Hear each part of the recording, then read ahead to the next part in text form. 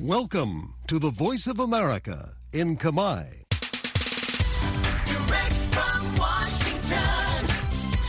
the Voice of America, VOA.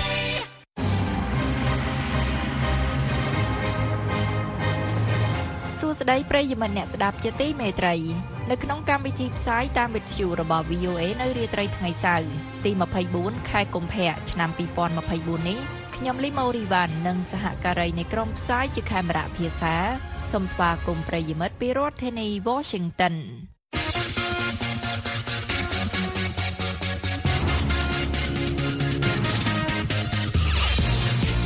នៅក្នុងការផ្សាយរបស់ VOA នៅ30នាទីដំបូងនៅរាត្រីនេះយើងខ្ញុំមានបទសម្ភាសន៍អំពីសិភៅរបស់ជនភៀសខ្លួនខ្មែររំលេចសារៈសំខាន់នៃក្តីសង្ឃឹមនិងសេរីភាពសេចក្តីរាយការណ៍អំពីក្រុមហ៊ុនផលិតរថយន្តចិនផ្ដោតលើប្រេស៊ីលជាទីតាំងសម្រាប់ផលិតរថយន្តអគ្គិសនីហើយនឹងសេចក្តីរាយការណ៍អំពីលោក Trump និងក្រុមហ៊ុនត្រូវបានផាកពិន័យប្រាក់$364 លាននិងត្រូវបានហាមឃាត់មិនឲ្យធ្វើពាណិជ្ជកម្មនៅរដ្ឋញូវយ៉កហើយនៅក្នុងការផ្សាយ30នាទីចុងក្រោយរបស់យើងខ្ញុំ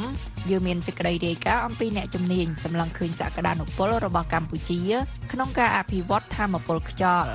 ដោយប្រឈមនឹងឧបសគ្គពីក្រមឧទាមរបបយោធាមីយ៉ាន់ម៉ាបានអនុវត្តច្បាប់កាតព្វកិច្ចយោធាហើយនឹងសេចក្តីរាយការណ៍អំពីអ្នកការពារសិទ្ធិមនុស្សបារម្ភអំពីកំណើនការគាបសង្កត់ឆ្លងដែននិងទាមទារឲ្យអាមេរិកឆ្លើយតប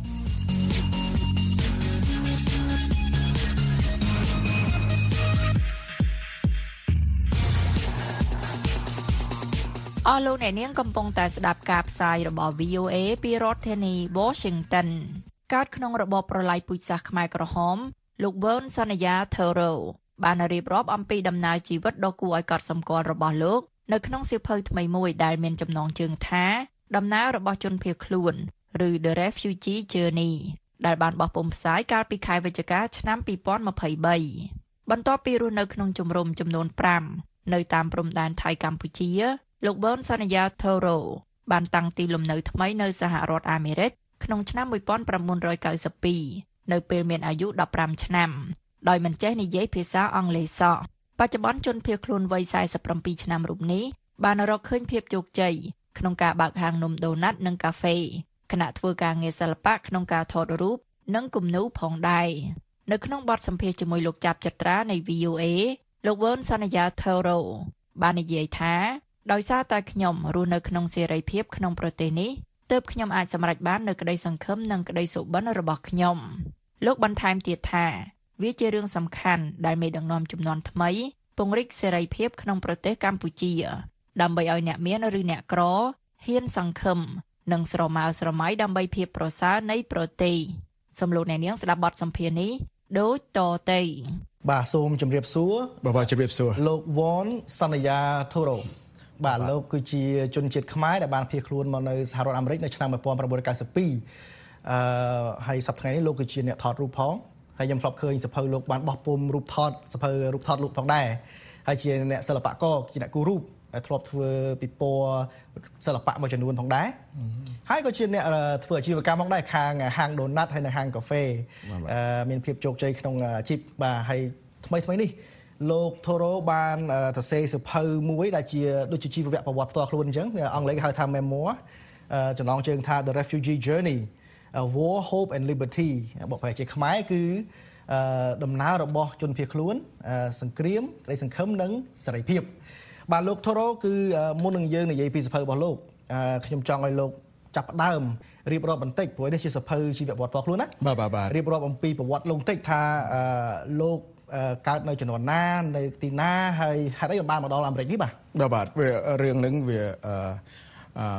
បាទនិយាយឲ្យខ្លីទៅក៏ជារឿងរបស់យើងទាំងអស់គ្នា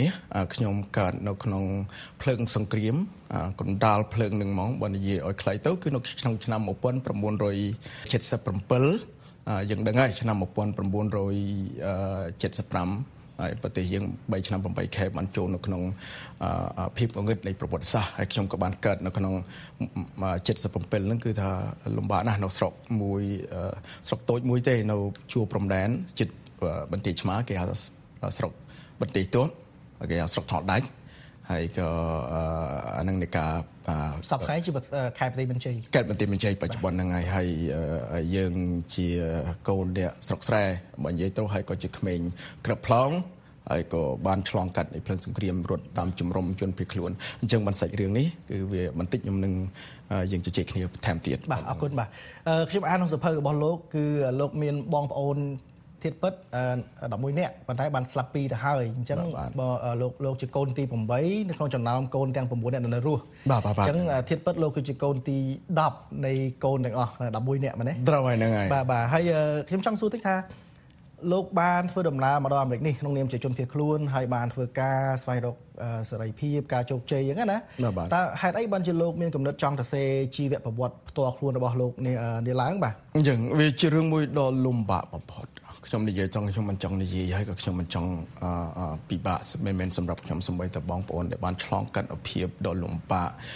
បើនិយាយទៅ1000ថ្ងៃនៅក្នុងភ្លើងសង្គ្រាមនឹងវាពិបាកណាស់ទៅយើងអាចឆ្លងកាត់ផុតមកប៉ុន្តែដោយសារវាសំខាន់សម្រាប់ខ្ញុំដែលខ្ញុំត្រូវតែពុះពៀនឹងធ្វើឲ្យការសរសេរភៅថាការរស់នៅក្នុងភ្លើងសង្គ្រាមរឿងជូរចត់វេទនាទុក្ខសោកទនិដ្ឋកម្មលំបាកណាស់ប៉ុន្តែសរសេរសភៅហ្នឹងពិបាកជាងនឹងទៅទៀត7ឆ្នាំសរសេរសភៅនឹងរួច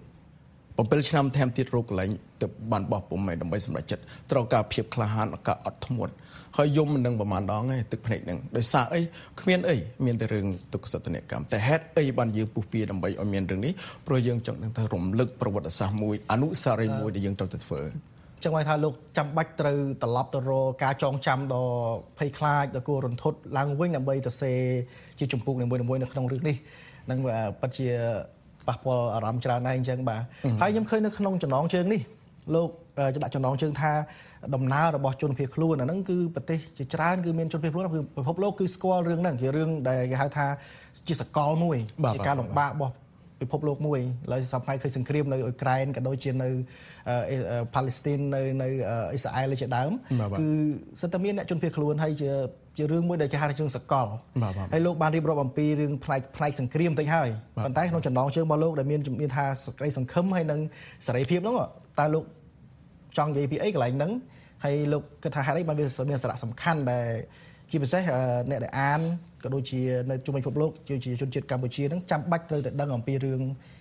សេរីសង្ឃឹមហើយនិងសេរីភាពនេះបាទសង្គ្រាមសេចក្តីសង្ឃឹមនិងសេរីភាពវាអានឹងជាសាច់រឿងរបស់យើងហើយក៏ជាប្រវត្តិសាស្ត្ររបស់យើងយើងបានឆ្លងพ้นរឿងសង្គ្រាមប៉ុន្តែខ្ញុំមិនចង់យករឿងជូរចត់ពេកទេព្រោះរឿងនោះយើងបានឆ្លងកាត់រួចទៅហើយពេលខ្លះប៉ុន្តែសេចក្តីសំខាន់បំផុតគឺយើងបានឆ្លងផុតហើយយើងបានឆ្លងផុតឲ្យជោគជ័យជីវិតដើម្បីបន្តដំណើរជីវិតទៅមុខទៀតគឺយើងត្រូវមានគ្មានណាយល់ដឹងជាងខ្មែរទេសេចក្តីសង្ឃឹមមួយនឹងគឺជាដុំដោយពន្លឺដ៏តូចមួយសំឡេងដែលយើងឮដែលធ្វើឲ្យយើង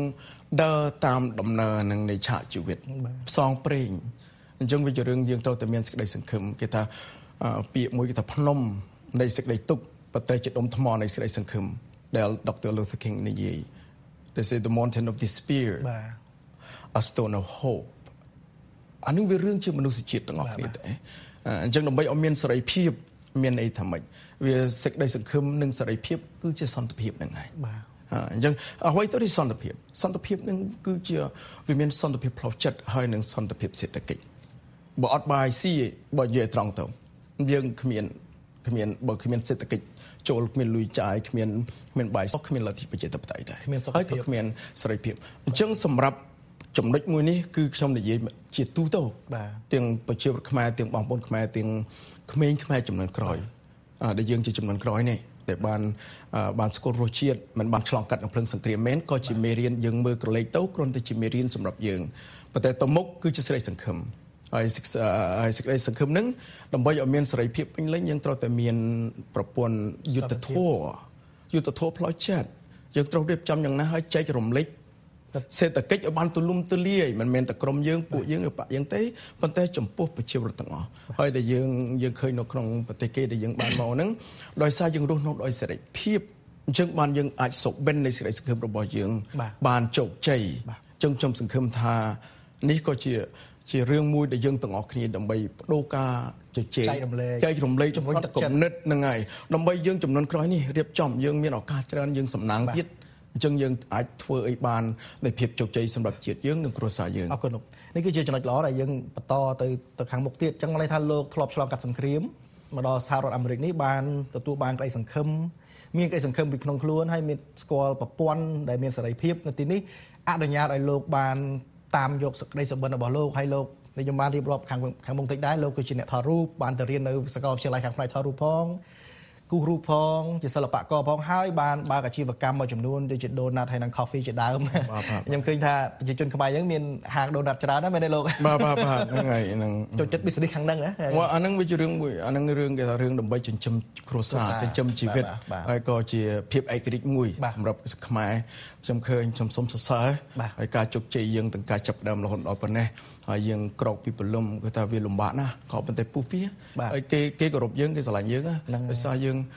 អានឹងឲ្យជាមនុស្សបុគ្គលម្នាក់ដែលសម្រេចចិត្តពុះពៀហើយខំមកដើម្បីឲ្យមានជីវភាពទូលំទូលាយដើម្បីជួយផ្ដល់បន្តអនាគតកូនរបស់យើងជាពិសេសក៏យើងជួយជាតិយើងច្រើនណាស់បាទហ្នឹងគឺជាកំណត់ដែលគេនិយាយអំពីរឿងសុបិនអាមេរិកគេហៅអង់គ្លេសថា American Dream ហ្នឹងគឺកាលណាបុគ្គលណាមករស់នៅសហរដ្ឋអាមេរិកមានទឹកចិត្តប្រឹងធ្វើការប្រឹងអត់តស៊ូគឺនឹងបានជោគជ័យបានសេចក្តីថ្លៃថ្នូរសម្រាប់ខ្លួនឯងគ្រួសារអាជីពរស់នៅបានយ៉ាងសប្បាយមែនទេលោកបាទអញ្ចឹងសំណួរបន្ទាប់នេះខ្ញុំចង់សួរលោកតាក់ទងជាមួយនឹងរឿង American Dream ឬក៏សុបិនអាមេរិកនេះបន្តិចដោយតាក់ទងជាមួយថាបើសិនជាយើងធ្វើការប្រឹងប្រែងយើងមានឱកាសជោគជ័យហ្នឹងហើយលោកគឺជាជនជាតិខ្មែរមួយរូបដែលធ្លាប់ឆ្លងសង្កាត់សង្គ្រាមនៅកម្ពុជាហើយធ្លាប់ទៅកម្ពុជាជាច្រើនដងផងដែរតាំងពីចុងលើក 5-6 ដងដែរណាបាទលោកមើលឃើញថានៅកម្ពុជាយើងតើបរិយាកាសរបស់ប្រទេសយើងហ្នឹងតើយើងអាចមានសុបិនកម្ពុជាទេដែលថាមានឱកាសជាប្រព័ន្ធប្រទេសមួយដែលអនុញ្ញាតឲ្យប្រជាពលរដ្ឋថាបើសិនជាធ្វើការឲ្យប្រឹងប្រែងនឹងទទួលបានជោគជ័យបាទខ្ញុំសង្ឃឹមហើយយើងគ្រាន់តែមើលតែមួយកលេចចុងក្រោយរយៈពេល40ឆ្នាំកន្លងផុតនេះនរណាម្នាក់ក៏ឆ្លងកាត់នូវភាពលំបាកអុកញ៉ារដ្ឋមន្ត្រីសេដ្ឋីបណ្ឌិតដែលយើងមាននៅក្នុងស្រុកយើងបច្ចុប្បន្នអញ្ចឹងសង្គមយើងបច្ចុប្បន្នយើងគ្រាន់តែមើលមួយកលេចទេយើងឆ្លងកាត់បាត់ដៃទទេដូចគ្នាប៉ុន្តែខ្មែរពុះពៀខ្មែរនឹងមានមោទនភាពខ្មែរនឹងមានឫសគល់គ្រប់គ្រាន់ទៅហើយគ្រាន់តែភ្លើងសង្គ្រាមមួយប្រព្រឹត្តទេដែលជាសុបិនអាក្រក់ប៉ុន្តែឥឡូវនេះយើងមានឱកាសក្នុងរង្វង់នៃក្រីរបស់យើងរង្វង់គ្រួសាររបស់យើងសង្គមរបស់យើងខ្ញុំឃើញថា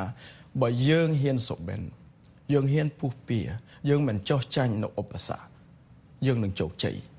ព្រោះការដែលយើងធ្វើអ្វីដែលយើងចង់ធ្វើហ្នឹងហើយវាជាយើងនឹងយើងដែលនិយាយជាមួយយើងភាសាខ្មែរនិយាយខ្លីទៅគឺទេពកុសលដែលយើងមានឆ្នៃប្រឌិតប្រកែគឺស្អាតល្អប្រសើរហើយខ្ញុំសូមសរសើរខ្ញុំនិយាយត្រង់ប៉ុន្តែក្នុងបេះដូងយើងហ្នឹងនៃដួងកែវនៃសញ្ញៈជាតិដំបងដែលព្រះប្រសូតមកហ្នឹងយើងមានសួនផ្កានៅក្នុងនឹងរួចទៅហើយឥឡូវនេះយើងមានទឹកមានដីដើម្បីពង្រីកបន្ថែមទៀតបើនិយាយពីសង្គមនៃការរៀនសូត្រការរកស៊ីចង់ឲ្យមានជោគជ័យក្នុងជីវិតដែលមានសុបិនមានឡានមានផ្ទះអត់មានបញ្ហាខ្ញុំថាយើងអាចធ្វើបានប៉ុន្តែឲ្យបានទូលំទូលាយបន្តិចពង្រីកបន្តិចមិនមែនតែមួយក្រុមឬក៏មួយស្រុកមួយខេត្តឬទីក្រុងទេព្រោះអ្នកណាក៏មានសុបិនដែរបើយើងអាចរៀបចំជើងបានជួយចែករំលែកជើងបានទាញដូចយើងរៀបចំឥឡូវនេះដើម្បីឲ្យក្មេងអ្នកក្រអ្នកមានអាចមានបើអ្នកឯងមានសុបិនអ្នកឯងចង់ធ្វើនឹងឲ្យឱកាសយើងជឿថានេះហើយជាធនធានមនុស្សដើម្បីកសាងជាតិយើងទៅអនាគតចឹងលោកបានន័យថាប្រជាពលរដ្ឋយើងសប្តាហ៍ថ្ងៃនេះជាង 70% មានអាយុប្រមាណ30ឆ្នាំគឺក្មេងមែនទែនហ្នឹងហើយអញ្ចឹងគាត់មានឱកាសក្នុងការធ្វើការអីដែលច្នៃប្រឌិតបង្កើតអីថ្មីប៉ុន្តែលុះត្រាតែប្រព័ន្ធនៅក្នុងប្រទេសយើងហ្នឹងគឺអនុញ្ញាតឲ្យគាត់បញ្ចេញមតិបញ្ចេញគំនិតបញ្ចេញភាពច្នៃប្រឌិតអីចឹងទៅណាបាទហើយនឹងខ្ញុំចង់និយាយចំពោះព្រោះយើងក៏ត្រូវការបញ្ញាញាណហ្នឹងគឺថាទស្សនវិជ្ជារាជធម៌ដែលយើងកាអ្នកគ្រប់គ្រងអាហ្នឹងគឺនិយាយពីសម័យបុរាណមកហើយសម័យឥឡូវវាមិនខុសគ្នាទេព្រមវិហារធម៌ទាំង4ដែលយើងមានជាអ្នកដឹកនាំយើងជាអ្នកមានបញ្ញា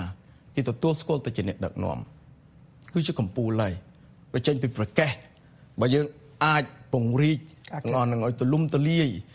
ដើម្បីដឹកនាំជាតិយើងដោយព្រមវិហារធម៌ខ្ញុំជឿថាយើងមានការប្រោះព្រំគឺសេចក្តីសុខសុភមង្គលសន្តិភាពដែលយើងចង់បានហើយយើងមិនត្រឹមតែស្រាប់ជាតិយើងទេ ពិភពលោកទាំងមូលសម្រាប់ខ្ញុំបេះដូងខ្ញុំមានបំណងល្អទេទាំងអស់គ្នាខ្មែរនៅក្រៅប្រទេសបេះដូងមួយនឹងវាចង់ឲ្យជាតិយើងបានសេចក្តីសុខទេយើងទាំងអស់គ្នាដែលយើងនិយាយនេះគ្រាន់តែជាឱកាសនៃកញ្ចក់ដើម្បីមើលឃើញថាតើយើងយ៉ាងណាគ្មានចំនួនក្រោយហើយធ្វើការរួមគ្នាយកផ្នត់គំនិតគ្នាមកអង្គុយជជែកគ្នាមកតែយើងធ្វើអីបានអញ្ចឹងវាឲ្យទូលំទូលាយមែនទែនព្រោះយើងអតីតកាលកន្លងផុតទោះតែភាពជូរចត់ដែលយើងមើលគ្នាជាសត្រូវមើលគ្នាមិនឃើញយកដាក់គុកអារឿងហ្នឹងបញ្ចប់ទៅបញ្ចប់ឲ្យបានឲ្យលឿនឲ្យលះព្រោះយើងជាក្មេងចំនួនថ្មីយើងមានបញ្ញាញាណសិទ្ធិថ្នាក់បណ្ឌិតតាយើងបន្តរឿងអតីតកាលដើម្បីអីដើម្បីឲ្យជាតិយើងមានឱកាសព្រោះយើងនៅមានជំងឺផ្លូវចិត្តជំងឺអញ្ចឹងយើងត្រូវការអីយើងត្រូវការព្យាបាលតែព្យាបាលយើងកាត់បន្ថយរឿងរបស់យើងមានអំណាចយើងធ្វើបានយើងដោះស្រាយទៅយើងមិនបាច់យកអ្នកណាតែធ្វើជាសត្រូវទេវាអត់មានប្រយោជន៍សម្រាប់ជាតិយើងទេពេលនេះយើងខំមើលទៅមើលការរីកចម្រើននៅក្រុងភ្នំពេញការរីកចម្រើននៅក្រុងព្រះសីហនុជុំប្រទេសយើងមានផ្លូវដើរស្ពានវាចូលឲ្យឡានយកទំនើបអញ្ចឹងបើសិនយើងអត់មានធនធានមនុស្សបើយើងអត់មានផ្លូវចិត្តនៃសេរីភាពដែលយើងនិយាយនឹងទាំងការជជែកគ្នាទាំងការរកស៊ីណាអញ្ចឹងឲ្យស្ដាប់ទៅគ្នាទាំងអស់យ៉ាងហោចណាស់ក៏បានដេកទៅក៏វាស្ងប់ដែរដល់តែមិនបានបាយស៊ីមួយថ្ងៃក៏គ្រាន់តែដេកឲ្យស្ងប់ព្រោះតិចនឹងបាត់អត់បានទេភ្នែកមើលឃើញបាត់បានអញ្ចឹងឲ្យលឺសំឡេងហ្នឹងដោយព្រមវិហារធัวអញ្ចឹងបានខ្ញុំថា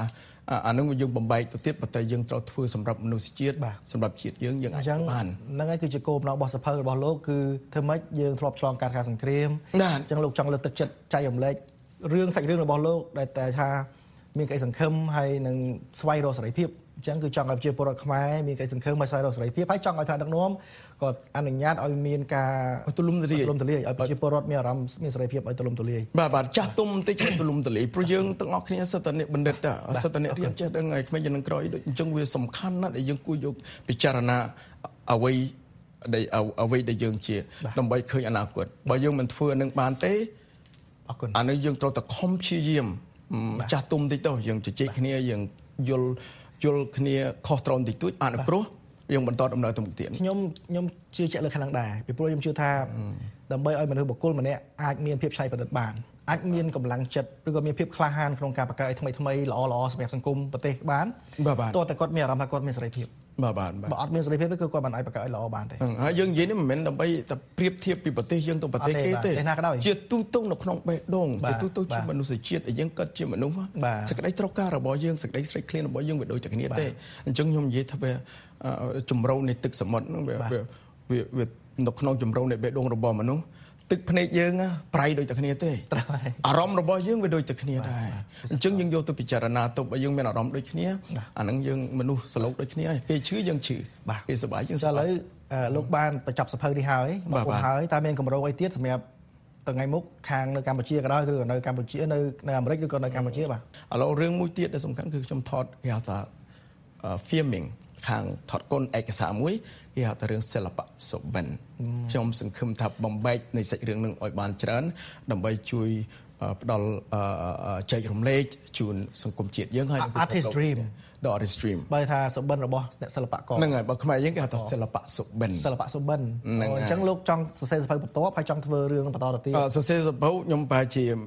មួយនេះសិនចុះប៉ុន្តែរឿងហ្នឹងបន្តនៅក្នុងការថតនឹងប្រហែលជាចេញចប់ឆ្នាំ2024អញ្ចឹងយើងចាប់ផ្សាយម្ដងទៀតដល់ពេលដែលលោកចេញរឿងមកអញ្ចឹងយើងអរគុណអញ្ចឹងមកខ្ញុំមកទៀតយើងផ្សព្វផ្សាយយើងចេញរំលែកទៀតឥឡូវសំណួរចុងក្រោយលោក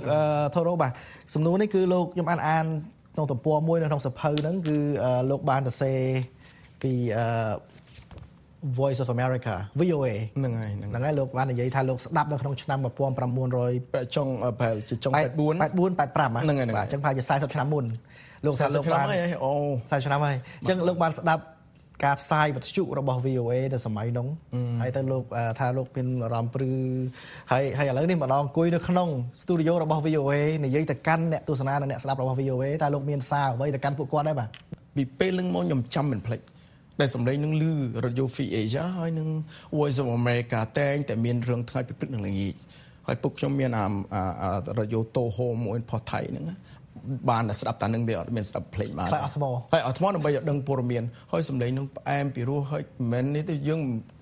វាគ្មានអីទេវានិយាយស្រេកឃ្លានទាំងអស់ទាំងសម្លេងទាំងទឹក ទាំងក្លិនប៉ុន្តែយើងវាកំសត់ពេកវាក្រពេកវាវេទនាពេកចឹងទៅសម្លេងហ្នឹងវាជាសេចក្តីសង្ឃឹមមួយរហូតដល់យើងនិយាយថាឥឡូវនេះ40ឆ្នាំខ្ញុំបានមកអង្គុយកន្លែងនេះខ្ញុំរំភើបមិនជឿនឹកគិតថាជីវិតយើងមានឱកាសក្នុងថ្ងៃនេះហើយបានឃើញថាអូអញ្ចឹងតើនេះហើយដែលជាកន្លែងដែលជាសម្លេងនៃក្តីសង្ឃឹមសម្លេងនៃសេរីភាពហ្នឹងវាអាចផ្ដល់អ្វីអីខ្លះផ្ដល់សន្តិភាពដល់យើងទាំងអស់គ្នាហើយយើងសង្ឃឹមថាជាកញ្ចក់នៃការបដូរផ្នត់គំនិតមិនមែនការទីទានយើងទីទានដើម្បីស្ថាបនាទេគេបំណងល្អដើម្បីឲ្យមនុស្សជាតិទេមនុស្សលោកឲ្យមានសេចក្តីសុខដូចគ្នាដូចខ្ញុំនិយាយអញ្ចឹងជាសម្លេងនៃសេរីភាពម្ដងទៀតណាបាទនេះគឺជាសាររបស់លោកតកានប្រិមិត្តរបស់យើងដែលស្ដាប់គឺជាសម្លេងនៃក្តីសង្ឃឹមវាសំខាន់ណាស់ព្រោះយើងមនុស្សម្នាក់យើងចង់កើតជាស្ដេចកង្កែបនៅក្នុងដងក៏សិតចាប់អតូចមួយដែលមានសេរីភាពអតូចមួយហ្នឹងណា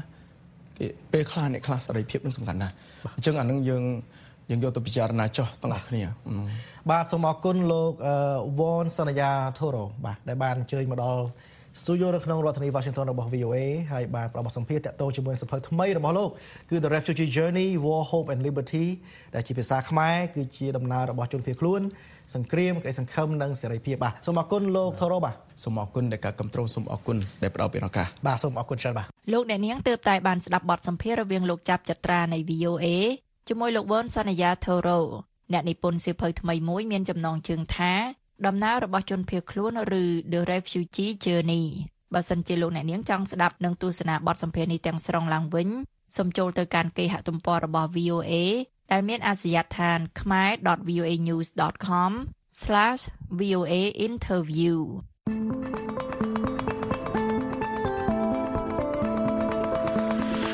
អស់លោកអ្នកនាងកំពុងតែស្ដាប់កម្មវិធីផ្សាយរបស់ VOA ពីរដ្ឋធានី Washington ក្រុមហ៊ុនផលិតរថយន្តចិនកំពុងផ្ដោតលើរថយន្តអគ្គិសនីដើម្បីឈរជើងនៅក្នុងទីផ្សារផលិតរថយន្តនៅប្រេស៊ីលដែលជាប្រទេសផលិតរថយន្តច្រើនជាងគេទី6នៅលើពិភពលោកក្រុមហ៊ុន BYD និងក្រុមហ៊ុន GWM ដែលជាក្រុមហ៊ុនផលិតរថយន្តធំជាងគេបំផុតពីររបស់ចិនកំពុងវិនិយោគប្រមាណ$2,500 លានដើម្បីចាប់ផ្ដើមផលិតកម្មរថយន្តអគ្គិសនីនៅក្នុងប្រទេសប្រេស៊ីលលោកយ៉ានបូឆាតរាយការណ៍អំពីរឿងនេះពីទីក្រុងសាវប៉ូឡូប្រទេសប្រេស៊ីលអ្នកនាងស្រីលក្ខណាជួនសេចក្តីប្រាយសម្រួលដូចតទៅក្រុមហ៊ុនផលិតរថយន្តចិនកំពុងនាំយករថយន្តអគ្គិសនីវាយលុកចូលទីផ្សាររថយន្តប្រេស៊ីលដែលជាទូទៅគ្របដណ្ដប់ដោយក្រុមហ៊ុនអាមេរិកអឺរ៉ុបនិងជប៉ុនក្រុមហ៊ុន BYD និងក្រុមហ៊ុន GWM បានប្រកាសវិនិយោគជាង$2,500 លានដើម្បីចាប់ផ្ដើមផលិតកម្មនៅប្រេស៊ីលឆ្នាំនេះក្រុមហ៊ុនទាំងពីរនេះនឹងប្រែផ្លាស់អតីតក្រុមហ៊ុន Ford និងក្រុមហ៊ុន Mercedes ដែលទើបចាក់ចេញពីប្រទេសនេះលោក Ricardo Bastos ដែលជាប្រធានផ្នែកកិច្ចការស្ថាប័ននៃក្រុមហ៊ុន GWM នៅប្រេស៊ីលនិយាយថាយុទ្ធសាស្ត្ររបស់យើងមិនត្រឹមតែដើម្បីនាំចូលរថយន្តប៉ុណ្ណោះទេយើងបានចាប់ផ្ដើមនាំចូលរថយន្តកាលពីឆ្នាំមុននិងបន្តនៅប្រមាណឆ្នាំបន្ទាប់ប៉ុន្តែចាប់ពីឆ្នាំនេះតទៅយើងនឹងចាប់ផ្ដើមផលិតនៅប្រេស៊ីលដូច្នេះទីផ្សារប្រេស៊ីលគឺល្អផ្នែកយុទ្ធសាស្ត្រសម្រាប់ក្រុមហ៊ុន GWM ក្នុងនាមជាផ្នែកមួយនៃទីផ្សារ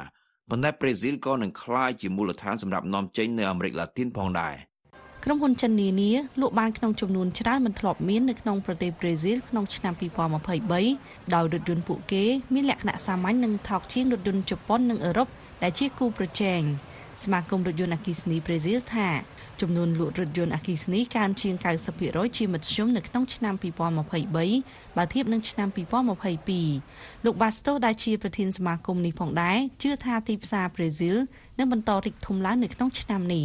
So this last year was amazing. This year we are forecasting ឆ្នាំមុនគឺអស្ចារ្យណាស់ឆ្នាំនេះយើងព្យាករណ៍ទុកនៅកំណត់ត្រាថ្មីនៃការលក់នៅប្រេស៊ីលយើងរំពឹងថានឹងលក់បាន 150,000 គ្រឿងនៅប្រេស៊ីលក្នុងឆ្នាំ2024នេះប្រេស៊ីលជាប្រទេសផលិតរថយន្តច្រើនជាងគេទី6លើពិភពលោកដែលរថយន្តជាង2លានគ្រឿងលក់បាននៅក្នុងឆ្នាំ2023នេះបញ្យងតាមសមាគមជាតិផលិតរថយន្តអគ្គិសនីនិងរថយន្ត hybrid នៅតែជាផ្នែកតូចមួយនៅក្នុងទីផ្សារនេះនៅឡើយគឺមានប្រមាណ 5% ប៉ុណ្ណោះប៉ុន្តែបានកើនឡើងយ៉ាងទៀងទាត់នៅប៉ុន្មានឆ្នាំចុងក្រោយនេះទោះមានការកើនឡើងអ្នកវិភាគខ្លះថាប្រេស៊ីលមិនចាំបាច់ងាកទៅប្រើរថយន្តអគ្គិសនីទេនិងថាមានជម្រើសដែលល្អជាងនេះពួកគេថារថយន្តសឹងតែទាំងអស់នៅប្រេស៊ីលអាចដំណើរការដោយសាំងដែលបញ្ចេញកាបូនតិច ដែលមិនត្រូវការឲ្យមានការកែប្រែហេដ្ឋារចនាសម្ព័ន្ធដូចជាការបំពាក់ស្ថានីយ៍សាកអគុយរថយន្តជាដើមលោក Milad Kalumo-Neto ដែលជានាយកក្រុមហ៊ុន Cheto Dynamics នៅប្រេស៊ីលដែលជាក្រុមហ៊ុនប្រឹក្សាយោបល់ឧស្សាហកម្មរថយន្តថ្លែងថា So we have ethanol, we have also យើងមាន ethanol យើងក៏មានការវិវត្តដោយប្រើ hydrogen ផងដែរដូច្នេះយើងមានវិធីដែលអាចប្រើប្រាស់បានយូរអង្វែងដែលប្រសើរជាងរថយន្តអគ្គិសនីឆ្ងាយណាស់នៅដើមឆ្នាំនេះក្រុមហ៊ុនផលិតរថយន្តចិននៅប្រេស៊ីលទាំងពីរនេះក៏បានប្រកាសការវិនិយោគថ្មីចំនួនរាប់ពាន់លានដុល្លារផងដែរក្រុមហ៊ុនរថយន្ត Volkswagen របស់អាល្លឺម៉ង់បានប្រកាសវិនិយោគថវិកា $1,800 លានដើម្បីធ្វើទំនើបកម្មរោងចក្ររបស់ខ្លួននិងចាប់ផ្ដើមផលិតរថយន្ត hybrid និងអគ្គិសនីនៅប្រេស៊ីលក្រុមហ៊ុនរថយន្ត GM ក៏បានសន្យាវិនិយោគថវិកា $1,400 លានទៅលើរោងចក្រផលិតកម្មនៅប្រេស៊ីលផងដែរប៉ុន្តែមិនបានប្រកាសអំពីផែនការថ្មីណាមួយក្នុងការចាប់ផ្ដើមផលិតរថយន្តអគ្គិសនីនៅក្នុងប្រទេសនេះនោះទេពីរដ្ឋធានី Washington ខ្ញុំស្រីអ្នកខេណា VOA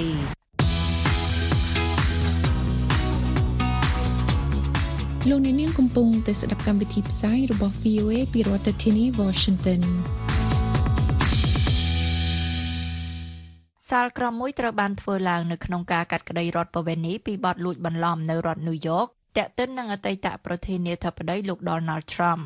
ការសម្រេចនេះក៏សម្គាល់ដំណើរថយក្រោយមួយយ៉ាងខ្លាំងសម្រាប់លោក Trump ដែលការប្រយុទ្ធខាងផ្លូវច្បាប់របស់លោកបានបន្តលាតត្រដាងចាប់តាំងពីលោកបានចាកចេញពីតំណែង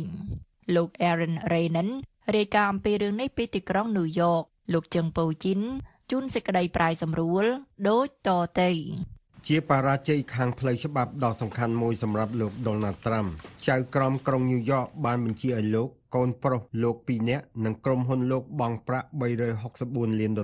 ហើយមិនឲ្យលោករកស៊ីនៅក្រុង New York រយៈពេល3ឆ្នាំការិយាល័យអគ្គអាជ្ញាក្រុង New York លោកស្រី Letitia James បានចេញសេចក្តីថ្លែងការណ៍ដូចតទៅថ្ងៃនេះយុត្តិធម៌បានជោគជ័យនេះជាជ័យជំនះដ៏ធំសម្រាប់រដ្ឋនេះប្រទេសនេះនិងពលរដ្ឋគ្រប់រូបដែលជឿថាយើងទាំងអស់គ្នាត្រូវតែគោរពច្បាប់ដូចគ្នាទោះបីអតីតប្រធានាធិបតីក៏ដោយសេចក្តីសម្រេចនេះកើតមានឡើងបន្ទាប់ពីចៅក្រមបានរកឃើញថាក្រុមហ៊ុនលោកត្រាំបានតាក់ទិននឹងផែនការយូរមកហើយដើម្បីបោកប្រាស់ធនាគារដោយមានសេចក្តីថ្លែងការណ៍ផ្នែកហិរញ្ញវត្ថុបំផ្លើសតម្លៃទ្រព្យសម្បត្តិលោកជាច្រើនក្រុមហ៊ុនត្រាំថាការសម្រេចនេះជាការបរាជ័យធ្ងន់ធ្ងរខាងយុត្តិធម៌រាល់សមាជិកនៃសហគមន៍ពាណិជ្ជកម្មក្រុងញូវយ៉កផ្នែកណាក៏ដោយត្រូវតែព្រួយបារម្ភយ៉ាងខ្លាំងពីការប៉ុនប៉ងឥតអៀនខ្មាសដោយអគ្គរដ្ឋអាជ្ញាប្រើអំណាចគ្មានព្រំដែនដែលស្ថាប័នឯកជនឬសាធារណៈមិនធ្លាប់ឈឺចាប់ដូចនេះទេអ្នកក្រុងញូវយ៉កបានបញ្ចេញទស្សនៈរបស់គេយ៉ាងខ្លាំងលើសាលក្រមនេះអ្នកស្រី Diane Spear អ្នកក្រុងញូវយ៉កបានថ្លែងថា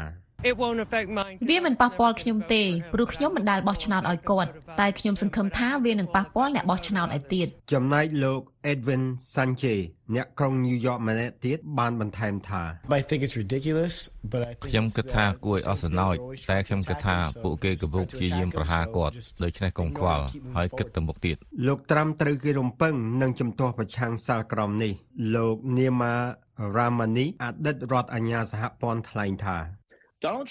លោកត្រាំប្រកាសជានឹងប្តឹងអូតូហើយមានពីរកម្រិតនៅញូវយ៉កទី1គឺសាលាអូតូហើយបន្ទាប់មកលោកអាចទៅតុលាការជាន់ខ្ពស់រដ្ឋតែនេះជាការប្តឹងទាស់ចន្ទទានុសិទ្ធិតុលាការអាចទទួលឬមិនទទួលបណ្ដឹងនេះហើយអាចមានលទ្ធភាពថារឿងក្តីនេះអាចឡើងទៅតុលាការកំពូលអាមេរិកតែវាមិនមែនជាបញ្ហាសហព័ន្ធទេនេះជាបញ្ហារដ្ឋនៅញូវយ៉កលោក Ramani បានបញ្ជាក់ថាខណៈលោកត្រាំត្រូវតម្រូវឲ្យបង់ប្រាក់ខ្លះភ្លាមលោកមិនត្រូវតម្រូវឲ្យបង់ប្រាក់ទាំងអស់ភ្លាមទេ Donald Trump is going to have to pay something very soon because លោក Trump នឹងត្រូវបង់ប្រាក់ខ្លះឆាប់ៗនេះព្រោះបើលោកចង់ប្តឹងអូតូលោកត្រូវទិញប័ណ្ណបំណុលអូតូដែលមានតម្លៃ 1% នៃតម្លៃក្តីដូច្នេះវាច្រើនគួរសម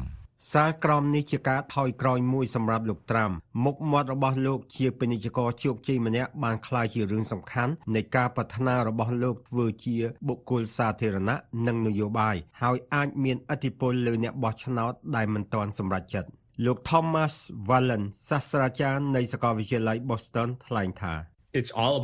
រឿងទៅនេះតេតិននឹងអ្នកបោះឆ្នោតឯករាជ្យក្នុងការបោះឆ្នោតប្រធានាធិបតីខាងមុខហើយលើនេះលោកទំនងជានឹងបាត់បង់សម្លេងពួកគេច្រើន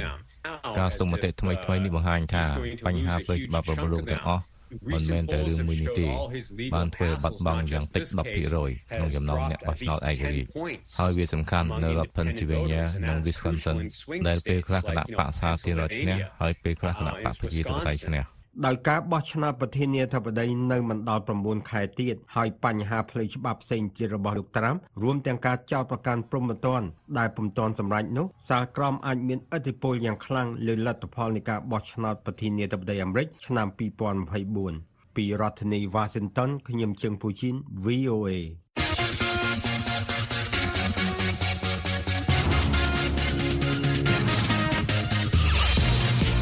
អស់លោកអ្នកនាងជាទីមេត្រីនៅក្នុងការផ្សាយរបស់ VOA ជាបន្តបន្ទាប់ទៅនេះយើងខ្ញុំមានសេចក្តីរាយការណ៍អំពីអ្នកជំនាញសម្លឹងឃើញសក្តានុពលរបស់កម្ពុជា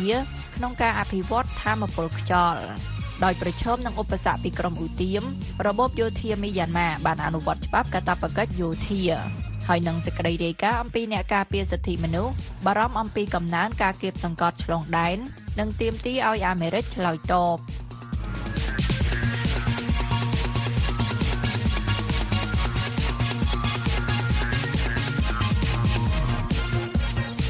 បន្ទាប់ពីការចុះកិច្ចព្រមព្រៀងគ្នារវាងក្រុមហ៊ុន Blue Circle របស់បារាំងនិងក្រុមហ៊ុន Royal Group របស់អ្នកអង្គការគិតមេងដើម្បីវិនិយោគលើថាមពលខ្យល់នាពេលខាងមុខអ្នកជំនាញលើកឡើងពីសក្តានុពលរបស់កម្ពុជាដែលអាចអភិវឌ្ឍថាមពលស្អាតក្នុងនោះមានថាមពលខ្យល់ជំនួសទំនប់វារីអគ្គិសនីលោកហាណូយរាយការណ៍ឲ្យ VOA ពីរាជធានីភ្នំពេញដូចតទៅអ្នកជំនាញមើលឃើញពីសក្តានុពលរបស់កម្ពុជានៅក្នុងការអភិវឌ្ឍគម្រោងថាមពលខ្យល់ដែលជាប្រភេទថាមពលស្អាតគណៈរដ្ឋាភិបាលក្រុងនឹងដំណើរការគម្រោងថាមពលខ្យល់នៅក្នុងខេត្តមណ្ឌលគិរីនៅពេលខាងមុខកាលពីខែមករាលោកហ៊ុនម៉ាណែតបានជួបថ្នាក់ដឹកនាំរបស់ក្រុមហ៊ុន Blue Cycle របស់បារាំងហើយលោកបានលើកឡើងថាក្រុមហ៊ុននេះបានជ្រើសរើសខេត្តមណ្ឌលគិរីដើម្បីអនុវត្តគម្រោងទី1របស់ក្រុមហ៊ុនលើគម្រោងទាញយកថាមពលខ្យល់បំលែងជាអគ្គិសនីដែលក្រុងនឹងបើកដំណើរការចាប់ពីឆ្នាំ2026នេះបើយោងតាមព័ត៌មានដែលបង្ហោះលើទំព័រ Facebook នាយករដ្ឋមន្ត្រីកាលពីថ្ងៃទី15ខែមករាឆ្នាំ2024ឆ្លើយតបទៅនឹងសំណួររបស់ VOA លោក Brian Miller នាយកកម្មវិធីអាស៊ីអាគ្នេយ៍និងកម្មវិធីថាមពលធនធានទឹកនិងចីរភាពនៅមជ្ឈមណ្ឌល Stimson ដែលមានមូលដ្ឋាននៅសហរដ្ឋអាមេរិកលើកឡើងថាប្រទេសកម្ពុជាមានសក្តានុពលល្អក្នុងការអភិវឌ្ឍថាមពលខ្យល់និងថាមពលពន្លឺព្រះអាទិត្យដែលជាមធ្យោបាយដើម្បីបញ្ជិះពីថាមពលធ្យូងនិងគម្រោងវារីអគ្គិសនីដែលបង្កផលប៉ះពាល់ផ្សេងៗលោកបន្តថាកម្ពុជាបដិញ្ញាការពារប្រព័ន្ធអេកូឡូស៊ីទន្លេមេគង្គដែលផ្ដល់សារៈសំខាន់នៃជលផលទន្លេមេគង្គដល់សន្តិសុខស្បៀងរបស់កម្ពុជាហេតុនេះបានកម្ពុជាផ្អាកការសាងសង់ទំនប់វារីអគ្គិសនីនៅលើទួលទន្លេមេគង្គលោកហៅថានេះជាវិធានការដ៏ឆ្លៀសវៃមួយលោកប្រាប់ VOA តាមសារអ៊ីមែលថាទោះជាយ៉ាងណាក៏ដោយជាមួយនឹងគម្រោងផ្សេងទៀតដូចជាគម្រោងខ្យល់100មេហ្គាវ៉ាត់កម្ពុជាគួរតែរក្សាការបដិញ្ញាចិត្តរបស់ខ្លួនក្នុងការការពារបរិស្ថាននិងស្វែងយល់ឲ្យបានពេញលេញអំពីផលវិបាកនៃផលប៉ះពាល់បរិស្ថានមុនពេលឆ្ពោះទៅមុខបើយោងតាមសេចក្តីប្រកាសព័ត៌មានរបស់ក្រុមហ៊ុន Blue Cycle ចុះថ្ងៃទី17ខែមករាឆ្នាំ2024នៅលើគេហទំព័ររបស់ខ្លួនក្រុមហ៊ុន Blue Cycle និងក្រុមហ៊ុន Royal Group ដែលគ្រប់គ្រងដោយអង្គការគិតមេងបានសហការគ្នាក្នុងការអភិវឌ្ឍគម្រោងខ្យល់ដំបូងរបស់កម្ពុជាដែលមានកម្លាំង100មេហ្គាវ៉ាត់នៅខេត្តមណ្ឌលគិរីសេចក្តីប្រកាសព័ត៌មានដដែលបន្ថែមថាគម្រោងមួយនេះត្រូវបានវាស់ខ្យល់ចាប់តាំងពីឆ្នាំ2019ដោយមានបង្គោលប្រវែង120ម៉ែត្រនិងឧបករណ៍ស្ប៉ៃដាផ្សេងៗខណៈថាខេត្តមណ្ឌលគិរីគឺជាទីតាំងដែលមានខ្យល់ច្រើនជាងគេនៅក្នុងប្រទេសកម្ពុជានិងក្នុងចំណោមតំបន់អាស៊ីអាគ្នេយ៍ផងដែរសេចក្តីប្រកាសព័ត៌មានបញ្ជាក់ថាគំរូខ្យល់ពិសេសនៃផ្នែកនៃតំបន់ទន្លេមេគង្គក្រោមនេះនឹងជំរុញការផលិតថាមពលដែលមានសក្តានុពលជាចម្បងក្នុងរដូវប្រាំងចាប់ពីខែវិច្ឆិកាដល់ខែមេសាខ្យល់មូសុងតាមរដូវនេះនឹងបំពេញបន្ថែមនៅឧត្តមភាពផលិតកម្មថាមពលវារីអគ្គិសនីដែលតំណាងឲ្យជាង 45% នៃល្បាយថាមពលរបស់ប្រទេសកម្ពុជាហើយទំនប់វារីអគ្គិសនីផលិតថាមពលជាចម្បងក្នុងរដូវវស្សាចាប់ពីខែឧសភា ភាដល់ខែតុលាការសហការគ្នារវាងក្រុមហ៊ុន Blue Cycle និង Royal Group នឹងរួមចំណែកដល់គោលដៅអព្យាក្រឹតកាបូនឆ្នាំ2050របស់កម្ពុជាដែលកំណត់ដោយក្រសួងបរិស្ថានកាលពីឆ្នាំ2022និងថាការបន្ថែមថាមពលខ្យល់នៅក្នុងលបាយថាមពលរបស់ប្រទេសកម្ពុជានឹងមិនត្រឹមតែកាត់បន្ថយថ្លៃដើមនិងការប្រែប្រួលតម្លៃប្រភពផ្គត់ផ្គង់ដល់អគ្គិសនីកម្ពុជាដែលជាស្ថាប័នថាមពលរបស់ជាតិប៉ុណ្ណោះទេប៉ុន្តែនឹងពង្រឹងឯករាជ្យភាពថាមពលរបស់ប្រទេសជាមួយនឹងថាមពលផលិតក្នុងស្រុកផងដែរនេះបើតាមសេចក្តីប្រកាសព័ត៌មានដដែលVOA មិនទាន់អាចសុំការអធិប្បាយពីក្រុមហ៊ុន Blue Cycle និងក្រុមហ៊ុន Royal Group បាននៅឡើយទេទោះជាយ៉ាងណាមន្ត្រីកម្ពុជាមិនទាន់មានព័ត៌មានអំពីការអភិវឌ្ឍថាមពលខ្យល់នៅក្នុងខេត្តមណ្ឌលគិរីនេះនៅឡើយទេអ្នកនាំពាក្យអគ្គនាយកនៃអគ្គនាយកដ្ឋានថាមពលលោកហេងគុនលៀងប្រាប់ VOA ថាលោកនៅមិនទាន់ទទួលបានព័ត៌មានអ្វីពីគម្រោងផលិតថាមពលខ្យល់ក្នុងខេត្តមណ្ឌលគិរីនេះនៅឡើយទេអភិបាលរងខេត្តមណ្ឌលគិរីលោកជាក់មីងហៀងប្រាប់ VOA ថាសាលាខេត្តនៅមិនទាន់ទទួលបានព័ត៌មានជាផ្លូវការណាមួយទេប៉ុន្តែលោកថាកន្លងមកធ្លាប់មានក្រុមហ៊ុនសិក្សានៅក្នុងខេត្តអូរៀងនិងស្រុកសែនមនោរម្យខ្ញុំមិនច្បាស់ដែរចាំមើលមានព័ត៌មានអីថ្មីអាប់ដេតយើងជូនព័ត៌មានតាមក្រោយប៉ុន្តែឥឡូវហ្នឹងវាថ្មីចេះហ្មងតើដឹងថាតើក្រុមហ៊ុនណាឬមួយស្អីក៏ដឹងថាមានក្រុមហ៊ុនធ្លាប់សិក្សាពីប្រភពខ្យល់និងអីទាំងដែរប៉ុន្តែយើងអត់ច្បាស់ដែរអ្នកនាំពាក្យក្រសួងបរិស្ថានលោកខ្វៃអាទិត្យឆាលើកឡើងថាគម្រោងអភិវឌ្ឍថាមពលកន្លងមកធ្លាប់មានការសិក្សាពីគ្រោងថាមពលខ្យល់នៅកម្ពុជាដែលភាគច្រើនថាមពលខ្យល់អាចមានសក្តានុពលនៅតំបន់ជាប់មាត់សមុទ្រប្រទេសដូចជាខេត្តកំពតជាដើមទោះជាយ៉ាងណាលោកបន្តថាគម្រោងអភិវឌ្ឍថាមពលខ្យល់ខ្នាតធំនៅមិនទាន់មាននៅឡើយទេនៅក្នុងប្រទេសកម្ពុជាលោកប្រាប់ VOA តាមប្រព័ន្ធ Telegram ជាអក្សរថាគម្រោងថាមពលខ្យល់គឺជាគម្រោងថាមពលស្អាតដែលកម្ពុជាកំពុងយកចិត្តទុកដាក់និងលើកទឹកចិត្តក្នុងការផលិតថាមពលស្អាតនៅក្នុងប្រទេសដែលជាប្រភេទថាមពលកកើតឡើងក្នុងថាមពលកកើតឡើងវិញដែលកម្ពុជាបានអភិវឌ្ឍរួមមានថាមពលពន្លឺព្រះអាទិត្យនិងថាមពលវារីអគ្គិសនីថាមពលកកើតឡើងវិញទាំងនេះក៏ស្ថិតនៅក្នុងផែនការមេសម្រាប់អភិវឌ្ឍថាមពលប្រធានប្រតិបត្តិនៃសមាគមបណ្ដាញយុវជនកម្ពុជាលោកហេងកំហុងប្រាប់ VOA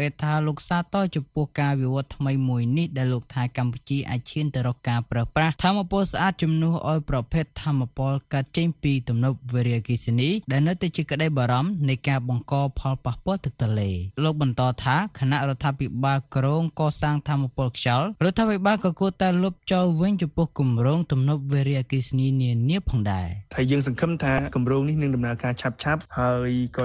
ទន្ទឹមជាមួយនឹងការអភិវឌ្ឍនៅគម្រោងនេះក៏អាចធ្វើឲ្យរដ្ឋាភិបាលដែលក្រុងកំពុងនឹងសិក្សាអំពីគម្រោង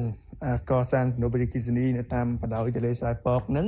គួរតែពិចារណាលុបចោលគម្រោងនេះវិញដើម្បីបញ្ជៀសនៅគ្រោះមហន្តរាយធ្ងន់ធ្ងរទៅដល់អេកូឡូស៊ីទន្លេហើយនិងប្រជាពលរដ្ឋដែលរស់នៅផ្នែកខាងលើនៃទន្លេបាទបើតាមលោកហេងកំហុងរដ្ឋាភិបាលគួរតែជំរុញនៅការអភិវឌ្ឍថាមពលខ្យល់នេះឲ្យបានលឿនគណៈកម្ពុជាបដិញ្ញាចិត្តនៅក្នុងការកាត់បន្ថយឬក៏លុបចោលនៅគម្រោងឈូងថ្មគូបញ្ជាក់ថាក្រៅពីក្រុមហ៊ុនបារាំងក៏មានក្រុមហ៊ុនចិនឈ្មោះ China Datang Corporation Ltd បង្ហាញការចាប់អារម្មណ៍ក្នុងការវិនិយោគផលិតថាមពលខ្យល់នេះផងដែរកាលពីខែតុលាឆ្នាំមុនលោកហ៊ុនម៉ាណែតធ្លាប់ជួបតំណាងក្រុមហ៊ុននេះហើយក្រុមហ៊ុនបានបដិញ្ញាក្នុងការបង្កើនទុនវិនិយោគចំនួន$600លានអាមេរិកបន្ថែមទៀតលើគម្រោងក្នុងវិស័យថាមពលពន្លឺព្រះអាទិត្យនិងថាមពលខ្យល់ដើម្បីជាការរួមចំណែកក្នុងការអនុវត្តយុទ្ធសាស្ត្របញ្ចករបស់រដ្ឋាភិបាលកម្ពុជាក្នុងអាណត្តិទី7នេះបើយោងតាមព័ត៌មានដែលបង្ហោះលើ Facebook នាយករដ្ឋមន្ត្រីរាយការណ៍ពីរាជធានីភ្នំពេញខ្ញុំហាណូយ VOA ពីរដ្ឋធានី Washington សំឡេងហៅរដ្ឋអាមេរិក VOA របបយោធាមីយ៉ាន់ម៉ាកាលពីពេលថ្មីនេះបានចាប់ផ្ដើមអនុវត្តច្បាប់កាតព្វកិច្ចយោធារបស់ប្រទេស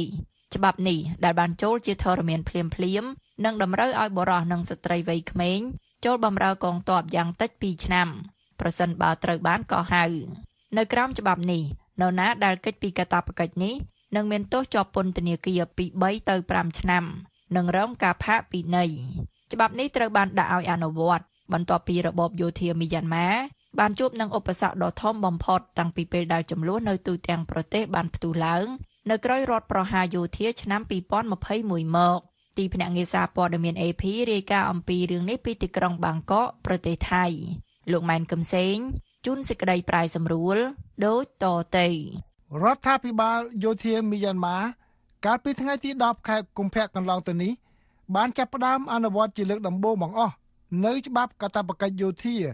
ដែលមានអាយុកាលមួយទសវត្សរ៍របស់ប្រទេសមីយ៉ាន់ម៉ាច្បាប់នេះដែលចូលជាធរមានភ្លាមៗនិងតម្រូវឲ្យពលរដ្ឋបុរសនិងស្ត្រី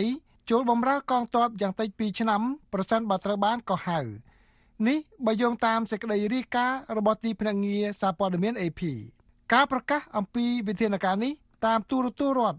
គឺស្មើនឹងការទទួលស្គាល់ដ៏ធំមួយបើទោះបីជាមិនបានបង្ហើបក៏ដោយថាយោធាមីយ៉ាន់ម៉ាកំពុងប្រឹងប្រែងយ៉ាងត្រដាបត្រដួសនៅក្នុងការទប់ស្កាត់និងការបះបោររបស់ក្រុមតស៊ូប្រដាប់អាវុធនៅទូទាំងប្រទេសប្រឆាំងនឹងការដឹកនាំរបស់ខ្លួននៅក្រោមច្បាប់សេវាយោធាប្រជាជនឆ្នាំ2010ដែលបានអនុម័តនៅក្រោមរដ្ឋាភិបាលយោធាពីមុនគឺបុរសអាយុចាប់ពី18ដល់45ឆ្នាំនិងស្ត្រីអាយុពី18ដល់35ឆ្នាំអាចត្រូវបានកេណ្ឌឲ្យចូលបម្រើកងទ័ពរយៈពេល2ឆ្នាំនិងអាចពន្យាបន្ថែមរហូតដល់ទៅ5ឆ្នាំក្នុងអំឡុងពេលមានស្ថានភាពបន្ទាន់ថ្នាក់ជាតិក្រុមប្រឹក្សាយោធាដឹកនាំប្រទេសមីយ៉ាន់ម៉ានៅពេលបច្ចុប្បន្នដែលហៅថាក្រុមប្រឹក្សារដ្ឋបាលរដ្ឋបានឡើងកាន់អំណាចនៅឆ្នាំ2021បន្ទាប់ពីបានធ្វើរដ្ឋប្រហារទម្លាក់រដ្ឋាភិបាលស៊ីវិលដែលជាប់ឆ្នោតតាមបែបប្រជាធិបតេយ្យរបស់អ្នកស្រីអង្សានស៊ូជីច្បាប់កាតព្វកិច្ចយោធានេះត្រូវបានដាក់ឲ្យអនុវត្តបន្ទាប់ពីយោធាបានជួបឧបសគ្គដ៏ធំបំផុតតាំងពីពេលដែលចំនួននៅទូទាំងប្រទេសបានផ្ទុះឡើងនៅក្រោយរដ្ឋប្រហារយោធាមកការវាយប្រហារដ៏ភ្ញាក់ផ្អើលមួយដែលបានចាប់ផ្ដើមកាលពីខែតុលាឆ្នាំមុនដោយសម្ព័ន្ធភាពអង្គការជនជាតិភាគតិចប្រដាប់អាវុធបានដណ្ដើមកាន់កាប់ដែនដីមួយផ្នែកធំនៅភាគឦសានប្រទេសមីយ៉ាន់ម៉ាតាមបណ្ដោយព្រំដែនជាប់ប្រទេសចិនក្នុងរយៈពេលតិចជាង3ខែឧបសគ្គនេះបានជំរុញទឹកចិត្តកងកម្លាំងតស៊ូនៅតាមផ្នែកផ្សេងៗនៃប្រទេសមីយ៉ាន់ម៉ាឲ្យចាប់ផ្ដើមវាយប្រហារផ្ទាល់ខ្លួនរបស់ពួកគេកាលពីពេលថ្មីៗនេះការប្រយុទ្ធគ្នានៅក្នុងរដ្ឋរខាញនៅភាគខាងលិចបានបណ្ដាលឲ្យកងកម្លាំងសន្តិសុខរដ្ឋរាប់រយនាក់គេចចេញទៅកាន់ប្រទេសបង់ក្លាដេសដែលនៅជិតខាងយោធាមីយ៉ាន់ម៉ាប្រឈមនឹងសត្រូវពីរសត្រូវទី1គឺកងកម្លាំងគ្រប់គ្រងលទ្ធិប្រជាធិបតេយ្យដែលត្រូវបានបង្កើតឡើងបន្ទាប់ពីយោធាបានឡើងកាន់អំណាចហើយសត្រូវមួយទៀតគឺក្រុមប្រដាប់អាវុធជាតិសាសន៍ភាគតិចដែលមានការវឹកហាត់និងបំពាក់អាវុធបានល្អដែលបានប្រយុទ្ធដើម្បីដណ្ដើមស្វ័យភាពប្រសើរជាងមុនអស់រយៈពេលរាប់ទសវត្សរ៍មកហើយគេឃើញក្រុមតស៊ូទាំងពីរនេះមានសម្ព័ន្ធភាពជាមួយគ្នាច្បាប់កាតព្វកិច្ចយោធានេះបានចែងថាជនណាដែលគេចពីកាតព្វកិច្ចនេះនឹងមានទោសជាប់ពន្ធនាគារពី3ទៅ5ឆ្នាំនិងរងការផាកពិន័យបុព្វជិតគឺត្រូវបានលើកលែងរីឯមន្ត្រីរដ្ឋការនិងសិស្សនិស្សិតវិញអាចទទួលបានការពន្យាពេលបណ្ដោះអាសន្នលោកឧត្តមសេនីយ៍តូ Jominton អ្នកនាំពាក្យរដ្ឋាភិបាលយោធាមីយ៉ាន់ម៉ាបានបញ្ជាក់នៅក្នុងសេចក្តីថ្លែងការណ៍មួយដែលបញ្ចាំងតាមទូរទស្សន៍រដ្ឋ MRTV ថាច្បាប់នេះត្រូវបានអនុវត្តដោយសារស្ថានភាពបច្ចុប្បន្ននៅក្នុងប្រទេសមីយ៉ាន់ម៉ាលោកបាននិយាយថាការដាក់ឲ្យអនុវត្តច្បាប់នេះអាចជួយបង្ការសង្គ្រាមតាមរយៈការបង្ហាញកម្លាំងឲ្យសត្រូវបានឃើញលោក Jominton បានថ្លែងដូចនេះថាអ្វីដែលយើងចង់និយាយគឺថាការទទួលខុសត្រូវផ្នែកការពារជាតិគឺមិនមែនជាការទទួលខុសត្រូវតែមួយគត់របស់ទាហាននោះទេវាគឺជាការទទួលខុសត្រូវរបស់មនុស្សគ្រប់រូបនៅគ្រប់កន្លែងទាំងអស់នៅក្នុងប្រទេសសន្តិសុខជាតិគឺជាការទទួលខុសត្រូវរបស់មនុស្សគ្រប់រូបដូច្នេះហើយខ្ញុំចង់ប្រាប់អ្នកទាំងអស់គ្នាឲ្យចូលបម្រើកងទ័ពដោយមោទនភាពនៅក្រោមច្បាប់សេវាយោធាប្រជាជនដែលបានអនុម័តហើយកងកម្លាំងរបស់របបយោធាមីយ៉ាន់ម៉ាកាន់តែស្ដួយស្ដាងដោយសារតែការបះបោរកាលពីពេលថ្មីៗនេះរបស់ក្រុមតស៊ូប្រដាប់អាវុធគេជឿថាការធ្លាក់ចុះនេះគឺបណ្ដាលមកពីការស្លាប់និងរងរបួសនិងការរត់ចោលជួរបើទោះបីជាគេមិនដឹងថាការធ្លាក់ចុះនេះមានទំហំប៉ុណ្ណាក៏ដោយកាលពីខែកញ្ញាឆ្នាំមុនក្រសួងការពារជាតិរបស់រដ្ឋាភិបាលរួបរวมជាតិដែលជាអង្គការនយោបាយនាំមុខនៃក្រុមតស៊ូដែលដើរតួជារដ្ឋាភិបាលស្រមោលរបស់មីយ៉ាន់ម៉ាបានបញ្ជាក់ថាទ ទីហ៊ានមីយ៉ាន់ម៉ាជាង 14,000 នាក់បានរត់ចោលជួរតាំងពីរដ្ឋប្រហារឆ្នាំ 2021 មកគេឃើញមានសេចក្តីរាយការណ៍កាលពីពេលថ្មីៗនេះទាំងនៅក្នុងប្រព័ន្ធផ្សព្វផ្សាយឯករាជ្យនិងនៅក្នុងប្រព័ន្ធផ្សព្វផ្សាយដែលមានទំនោរទៅរកក្រុមតស៊ូប្រឆាំងការបង្ខំជ្រើសរើសយុវជនក្មេងៗនៅតាមតំបន់ទីក្រុងឲ្យចូលបម្រើកងទ័ពទស្សនាវដ្តីព័ត៌មានអនឡាញ Frontier Myanmar បានរាយការណ៍កាលពីខែមករាថាទោះបីជាទំហំនៃការជ្រើសរើសនេះមិនច្បាស់លាស់ក៏ដោយក៏គេឃើញមានសេចក្តីរាយការណ៍នានាដែលចែកផ្សាយនៅលើបណ្ដាញសង្គមអនឡាញថាបរិះត្រូវបានគេឃុំឃាំងនិងបង្ខំឲ្យចូលបម្រើកងទ័ពសូម្បីតែនៅក្នុងទីក្រុងរ៉ុងហ្គូនដែលជាបេះដូងពាណិជ្ជកម្មរបស់មីយ៉ាន់ម៉ាក៏ដោយករណីនេះបានបង្កឲ្យមានការក្រានរំលឹកកុំឲ្យមានការចេញទៅខាងក្រៅនៅពេលយប់នៅក្នុងទីក្រុងនោះការធ្វើរដ្ឋប្រហារដណ្ដើមអំណាចរបស់យោធាមីយ៉ាន់ម៉ាកាលពីឆ្នាំ 2021 បានបណ្ដាលឲ្យមានការតវ៉ាអហិង្សានិងការមិនស្ដាប់បង្គាប់អាជ្ញាធរនៅទូទាំងប្រទេសមីយ៉ាន់ម៉ាប៉ុន្តែការប្រជុំមុខដាក់គ្នាបានរីករាលដាលคล้ายជាអំពើហិង្សាបន្ទាប់ពីកងកម្លាំងសន្តិសុខបានប្រើកម្លាំងបែបប្រឡាយលើក្រុមអ្នកតវ៉ាដោយបណ្ដាលឲ្យឈានដល់ការបង្កើតក្រុមតស៊ូប្រដាប់អាវុធដែលមានការចាត់តាំងដែលคล้ายទៅជាសង្គ្រាមស៊ីវិលពីរដ្ឋធានី Washington ខ្ញុំម៉ែនកឹមសេង VOA លោកអ្នកនាងកំពុងតែស្ដាប់កម្មវិធីផ្សាយជាខេមរៈភាសានៃ VOA ប្រភពព័ត៌មានជាទីទុកចិត្តតាំងពីឆ្នាំ 1955 កាលពីថ្ងៃប្រហ័សសប្តាហ៍មុនគណៈកម្មការសិទ្ធិមនុស្ស Khmer-language នៃរដ្ឋសភាសហរដ្ឋអាមេរិកបានរៀបចំសវនាការមួយអំពីការគាបសង្កត់ឆ្លងដែនទំហំនៃការគាបសង្កត់នោះនិងសំណើនានាដើម្បីឲ្យសហរដ្ឋអាមេរិកពង្រឹងការឆ្លើយតបរបស់ខ្លួនក្នុងសវនាការនោះក្រុមសាកសីដែលមានពាក់ព័ន្ធនឹងប្រទេសកម្ពុជាផងដែរបានពិភាក្សាពីលទ្ធផលនៃការស្រាវជ្រាវអំពីការគាបសង្កត់នេះពួកគេបានចែករំលែកបទពិសោធន៍ផ្ទាល់ខ្លួននិងបានស្នើអនុសាសន៍មួយចំនួនដល់សហភាពអាមេរិកផងដែរដើម្បីដោះស្រាយបញ្ហាប្រឈមនេះលោកម៉ែនកឹមសេងនៃ VOA បានចូលរួមស្ដាប់សវនាការដោយផ្ទាល់និងជូនសេចក្តីរាយការណ៍ពីរដ្ឋធានី Washington ដូចតទៅក្រុមសកម្មជនការពារសិទ្ធិមនុស្សនិងអ្នកសារព័ត៌មានបានសម្ដែងការព្រួយបារម្ភពីការកើនឡើងនៃការគាបសង្កត់ឆ្លងដែនលើសហគមន៍នៅក្រៅប្រទេសដោយរដ្ឋាភិបាលមួយចំនួននៅលើពិភពលោកហើយតាមរយៈសវនាការមួយរៀបចំដោយគណៈកម្មការការពារសិទ្ធិមនុស្ស Khmer-language របស់រដ្ឋសភាអាមេរិកកាលពីថ្ងៃទី 15 ខែកុម្ភៈពួកគេបានស្នើឲ្យសហរដ្ឋអាមេរិកចាត់វិធានការបន្ថែមដើម្បីការពារសុវត្ថិភាពសកម្មភាពនៃការគាបសង្កត់ឆ្លងដែនទាំងនេះបានធ្វើឡើងដោយរដ្ឋាភិបាលចំនួន38នៅប្រទេសចំនួន91ហើយប្រព្រឹត្តដោយរដ្ឋាភិបាលដែលជាសម្ព័ន្ធមិត្តរបស់សហរដ្ឋអាមេរិកនិងបច្ចាមិត្តផងដែរក្នុងចំណោមនេះប្រទេសកុម្មុយនីសចិនបានប្រព្រឹត្តល្មើសច្រើនជាងគេប្រទេសទូគីអេស៊ីបរ៉ូវ៉ាន់ដារុស្ស៊ីអារ៉ាប៊ីសាអូឌីតនិងអ៊ីរ៉ង់ស្ថិតក្នុងចំណោមប្រទេស10ដែលប្រកាសគាបសង្កត់នេះច្រើនជាងគេនេះបើតាមការចងក្រងដោយអង្គការឃ្លាំមើលសិទ្ធិមនុស្ស Freedom House ដែលមានមូលដ្ឋាននៅរដ្ឋធានី Washington អ្នកស្រី Nicole Bibin Sedaka អនុប្រធានប្រតិបត្តិនៃអង្គការ Freedom House បានថ្លែងប្រាប់សវនាការថា Through this repression, states seek to apply abroad the exact same restrictions. តាមរយៈការគាបសង្កត់នេះបណ្ដារដ្ឋទាំងនោះព្យាយាមអនុវត្តនៅក្រៅប្រទេសឲ្យដូចនឹងការរដ្ឋបិទដែលពួកគេអនុវត្តនៅក្នុងប្រទេសដែរនេះគឺជាការគំរាមកំហែងសិទ្ធិរបស់បុគ្គលទាំងនោះនិងសហគមន៍ពួកគេប៉ុន្តែវាក៏ជាការគំរាមកំហែងដល់លទ្ធិប្រជាធិបតេយ្យរបស់យើងនិងលទ្ធិប្រជាធិបតេយ្យនៅជុំវិញពិភពលោកផងដែរវាគឺជាបាតុភូតមួយដែលទាមទារឲ្យមានការឆ្លើយតបរួមគ្នាពីសហរដ្ឋអាមេរិកនិងរដ្ឋាភិបាលដទៃទៀតក្នុងចំណោមសាកសីដែលផ្ដល់សក្ខីកម្មនឹងបានរងគ្រោះដោយសារការគំរាមកំហែងដោយផ្ទាល់មានអ្នកសារព័ត៌មាននៃសារព័ត៌មាន The Cambodia Daily អ្នកសារព័ត៌មានទូគីសកម្មជនប្រជាធិបតេយ្យមកពីទីក្រុងហុងកុងនិងសកម្មជន Uyghur កាន់សាសនាអ៊ីស្លាមក្នុងប្រទេសចិនលោកតាំងសារដាប្រធានខាងផ្នែកប្រព័ន្ធផ្សព្វផ្សាយសារព័ត៌មាន The Cambodia Daily ជាភាសាខ្មែរបានថ្លែងប្រាប់អង្គសវនាការថាលោកត្រូវបានអ្នកគាំទ្ររដ្ឋាភិបាលកម្ពុជាធ្វើសកម្មភាពជាបន្តបន្ទាប់គំរាមតាមបណ្ដាញសង្គមចង់សម្លាប់និងធ្វើបាបសមាជិកក្រុមគ្រួសារកាលពីពាក់កណ្ដាលឆ្នាំ2023 ដោយសារតែការផ្សាយព័ត៌មានស៊ើបអង្កេតលើអំពើពុករលួយនិងការមិនគោរពនីតិរដ្ឋនៅកម្ពុជាលោកបានបន្ថែមថា This campaign has escalated to direct threats against my life សកម្មភាពជាយុទ្ធនាការរបស់ពួកគេនេះបានកើនឡើងរហូតដល់គំរាមសម្លាប់ខ្ញុំនិងសុវត្ថិភាពក្រុមគ្រួសាររបស់ខ្ញុំ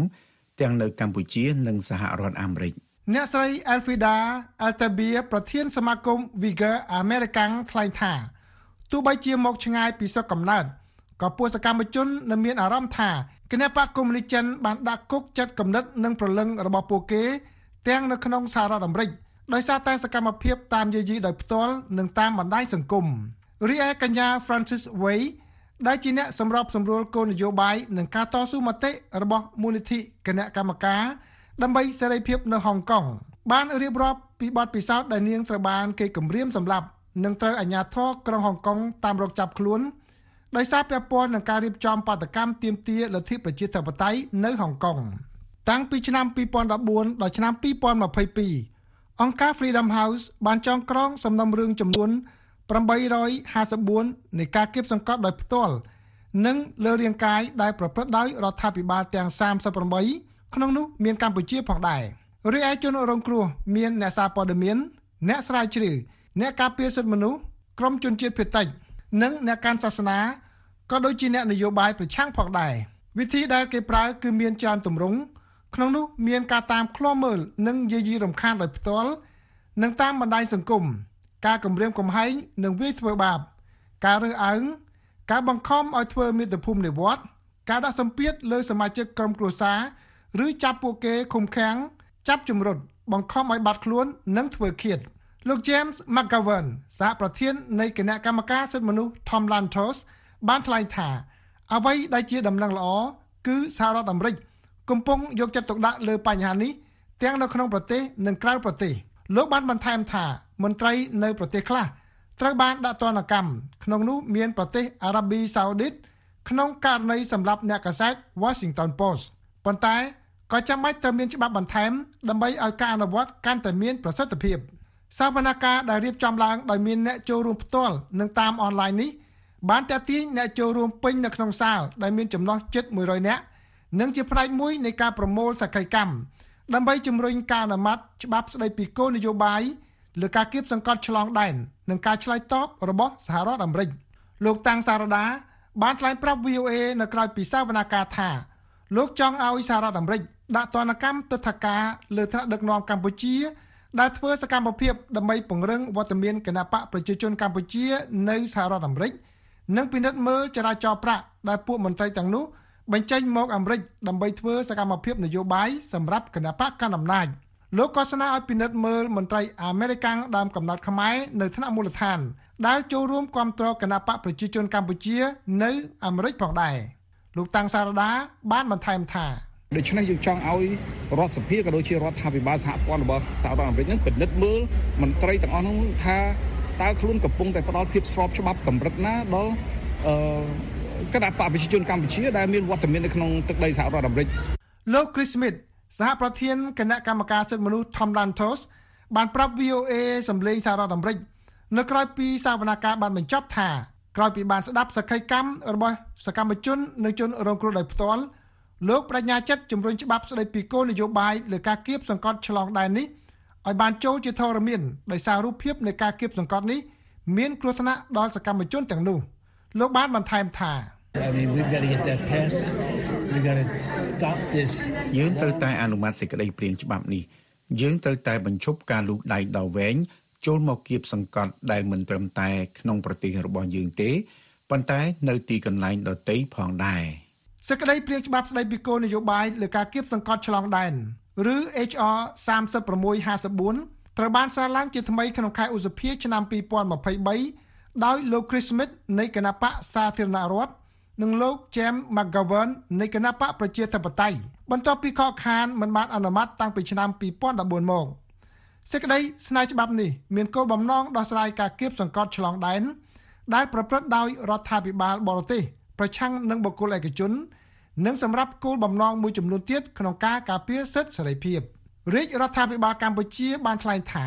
ខ្លួនមិនបានរៀបចំជាបណ្ដាញសម្រាប់គៀបសង្កត់សហគមន៍ខ្មែរនៅក្រៅប្រទេសទេ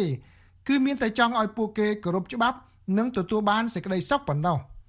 លោកប៉ែនបូណាអ្នកនាំពាក្យរាជរដ្ឋាភិបាលកម្ពុជាបានថ្លែងប្រាប់ VOA តាមសារ Telegram កាលពីថ្ងៃសុក្រសប្តាហ៍មុនថាការបញ្ចេញមតិរបស់អ្នកគាំទ្ររបស់រដ្ឋាភិបាលទាំងនៅក្នុងស្រុកនិងក្រៅស្រុកជាសិទ្ធិផ្ទាល់ខ្លួនរបស់ពួកគេក្នុងការការពារថ្នាក់ដឹកនាំនិងសេចក្តីថ្លៃថ្នូររបស់កម្ពុជាលោកបានបញ្ជាក់ថានៅពេលដែលអ្នកគាំទ្រទាំងអស់នោះគាត់មើលឃើញអ្នកណាម្នាក់ដែលប្រមាថមើលងាយថ្នាក់ដឹកនាំរបស់គាត់ហួសហេតុពេកទទួលយកបានគាត់ក៏ឆ្លើយតបតទៅវិញឆ្លើយតាមបណ្ដាញសង្គមតាមអីនោះទៅបាទមានទៅប្រើហិង្សាមានអីណាហើយដល់ពេលគេឆ្លើយតបទៅវិញគាត់ចាត់ទុកថានឹងជាការគំរាមកំហែងត្រង់គាត់មាក់ងាយគេប្រមាថគេគ្រប់បែបយ៉ាងគាត់អត់ធ្វើដឹងធ្វើលឺត្រង់គេឆ្លើយទៅវិញគាត់ថាគេគំរាមកំហែងនេះគឺជាទម្លាប់របស់ពួកគាត់លោកប៉ែនបូណាចាត់ទុកថាករណីរបស់លោកតាំងសារដានៃសារព័ត៌មាន The Cambodia Daily គឺមិនមានការចាត់តាំងឲ្យគំរាមកំហែងទេCambodia Daily របស់គាត់នឹងផ្សាយព័ត៌មានញុះញង់បំភ្លឺបំភ្លៃវាយប្រហារលៀបពណ៌រដ្ឋាភិបាលគ្រប់បែបយ៉ាងប៉ះពាល់កិត្តិយសសេចក្តីថ្លៃថ្នូររបស់ថ្នាក់ដឹកនាំគ្រប់បែបយ៉ាងអញ្ចឹងក៏មានអ្នកគ្រប់គ្រងរាជរដ្ឋាភិបាលមួយចំនួនគេក៏មិនទទួលយកបានគេឆ្លើយតបទៅវិញតាមបណ្ដាញសង្គមអីអញ្ចឹងហើយគាត់ទៅចាត់ទុកថានឹងជាការគំរាមកំហែងចុះខ្លួនគាត់ដែលធ្វើឲ្យប៉ះពាល់កិត្តិយសគេឲ្យអាងតែខ្លួនឯងនៅក្រៅប្រទេសក៏អត់ទទួលខុសត្រូវអានឹងមិនវិញនេះជាការមិនទទួលខុសត្រូវរបស់ពួកគាត់នឹងឯងបាទ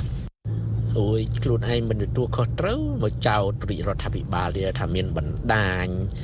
ធ្វើទុកបុកម្នេញទោះបីជាទៅដល់ក្រៅស្រុកហើយក៏ដោយអានឹងជាពាក្យដែលចេញពីមាត់របស់គាត់ប្រឌិតឡើងទាំងអស់បាទតំណាងសកម្មជនសហគមន៍ខ្មែរនៅសហរដ្ឋអាមេរិកដែលធ្វើសកម្មភាពដើម្បីលើកកម្ពស់សិទ្ធិមនុស្សនិងលទ្ធិប្រជាធិបតេយ្យសម្ដែងការពេញចិត្តដែលគណៈកម្មការសិទ្ធិមនុស្សនៃរដ្ឋសភាអាមេរិកយកចិត្តទុកដាក់ចាត់វិធានការច្បាប់លើករណីគំរាមកំហែងឆ្លងប្រទេស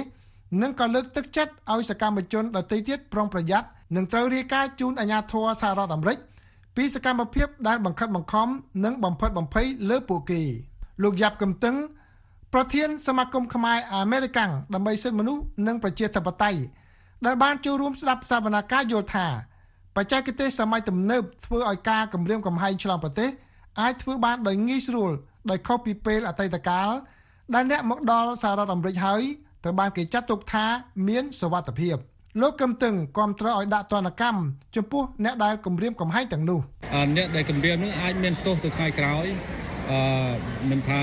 អ្នកនឹងជាជនជាតិខ្មែរអាមេរិកនៅនេះឬមួយក៏អ្នកនឹងរដ្ឋមន្ត្រីនៅស្រុកខ្មែរ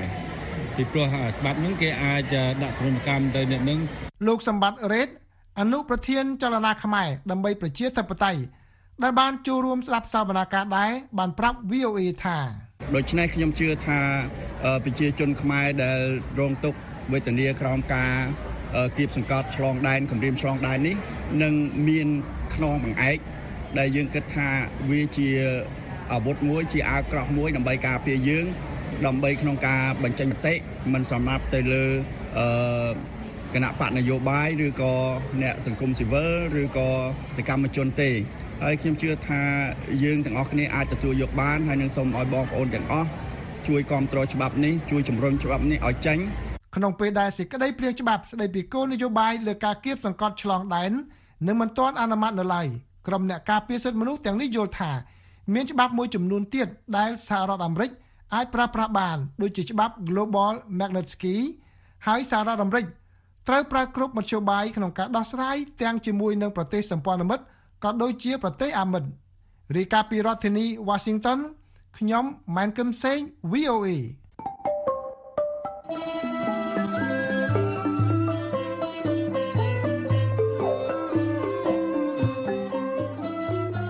កម្មវិធីផ្សាយរបស់ VOA នៅវេលាយប់នេះចប់តែត្រឹមណេះក៏ប៉ុន្តែលោកអ្នកនាងនៅអាចស្ដាប់ឬអានព័ត៌មានរបស់ VOA ឡើងវិញបានតាមរយៈគេហទំព័ររបស់យើងដែលមានអាសយដ្ឋាន khmer.voanews.com សំឡេងអ្នកនាងរងចាំស្ដាប់សេចក្តីរាយការណ៍ព័ត៌មានជាតិនិងអន្តរជាតិរបស់ VOA នៅក្នុងការផ្សាយបន្តផ្ទាល់របស់យើងខ្ញុំនៅព្រឹកស្អែកទៀតពីម៉ោង5ដល់ម៉ោង 5:30 នាទីតាមរលកវិទ្យុ31និង49ម៉ែត្រត្រូវនឹងកម្រិត 9320 5915 និង 1575 kHz សូមលោកអ្នកនាងប្រកបដោយសេចក្តីសុខនិងសុភមង្គលគ្រប់ប្រការរាត្រីសួស្តី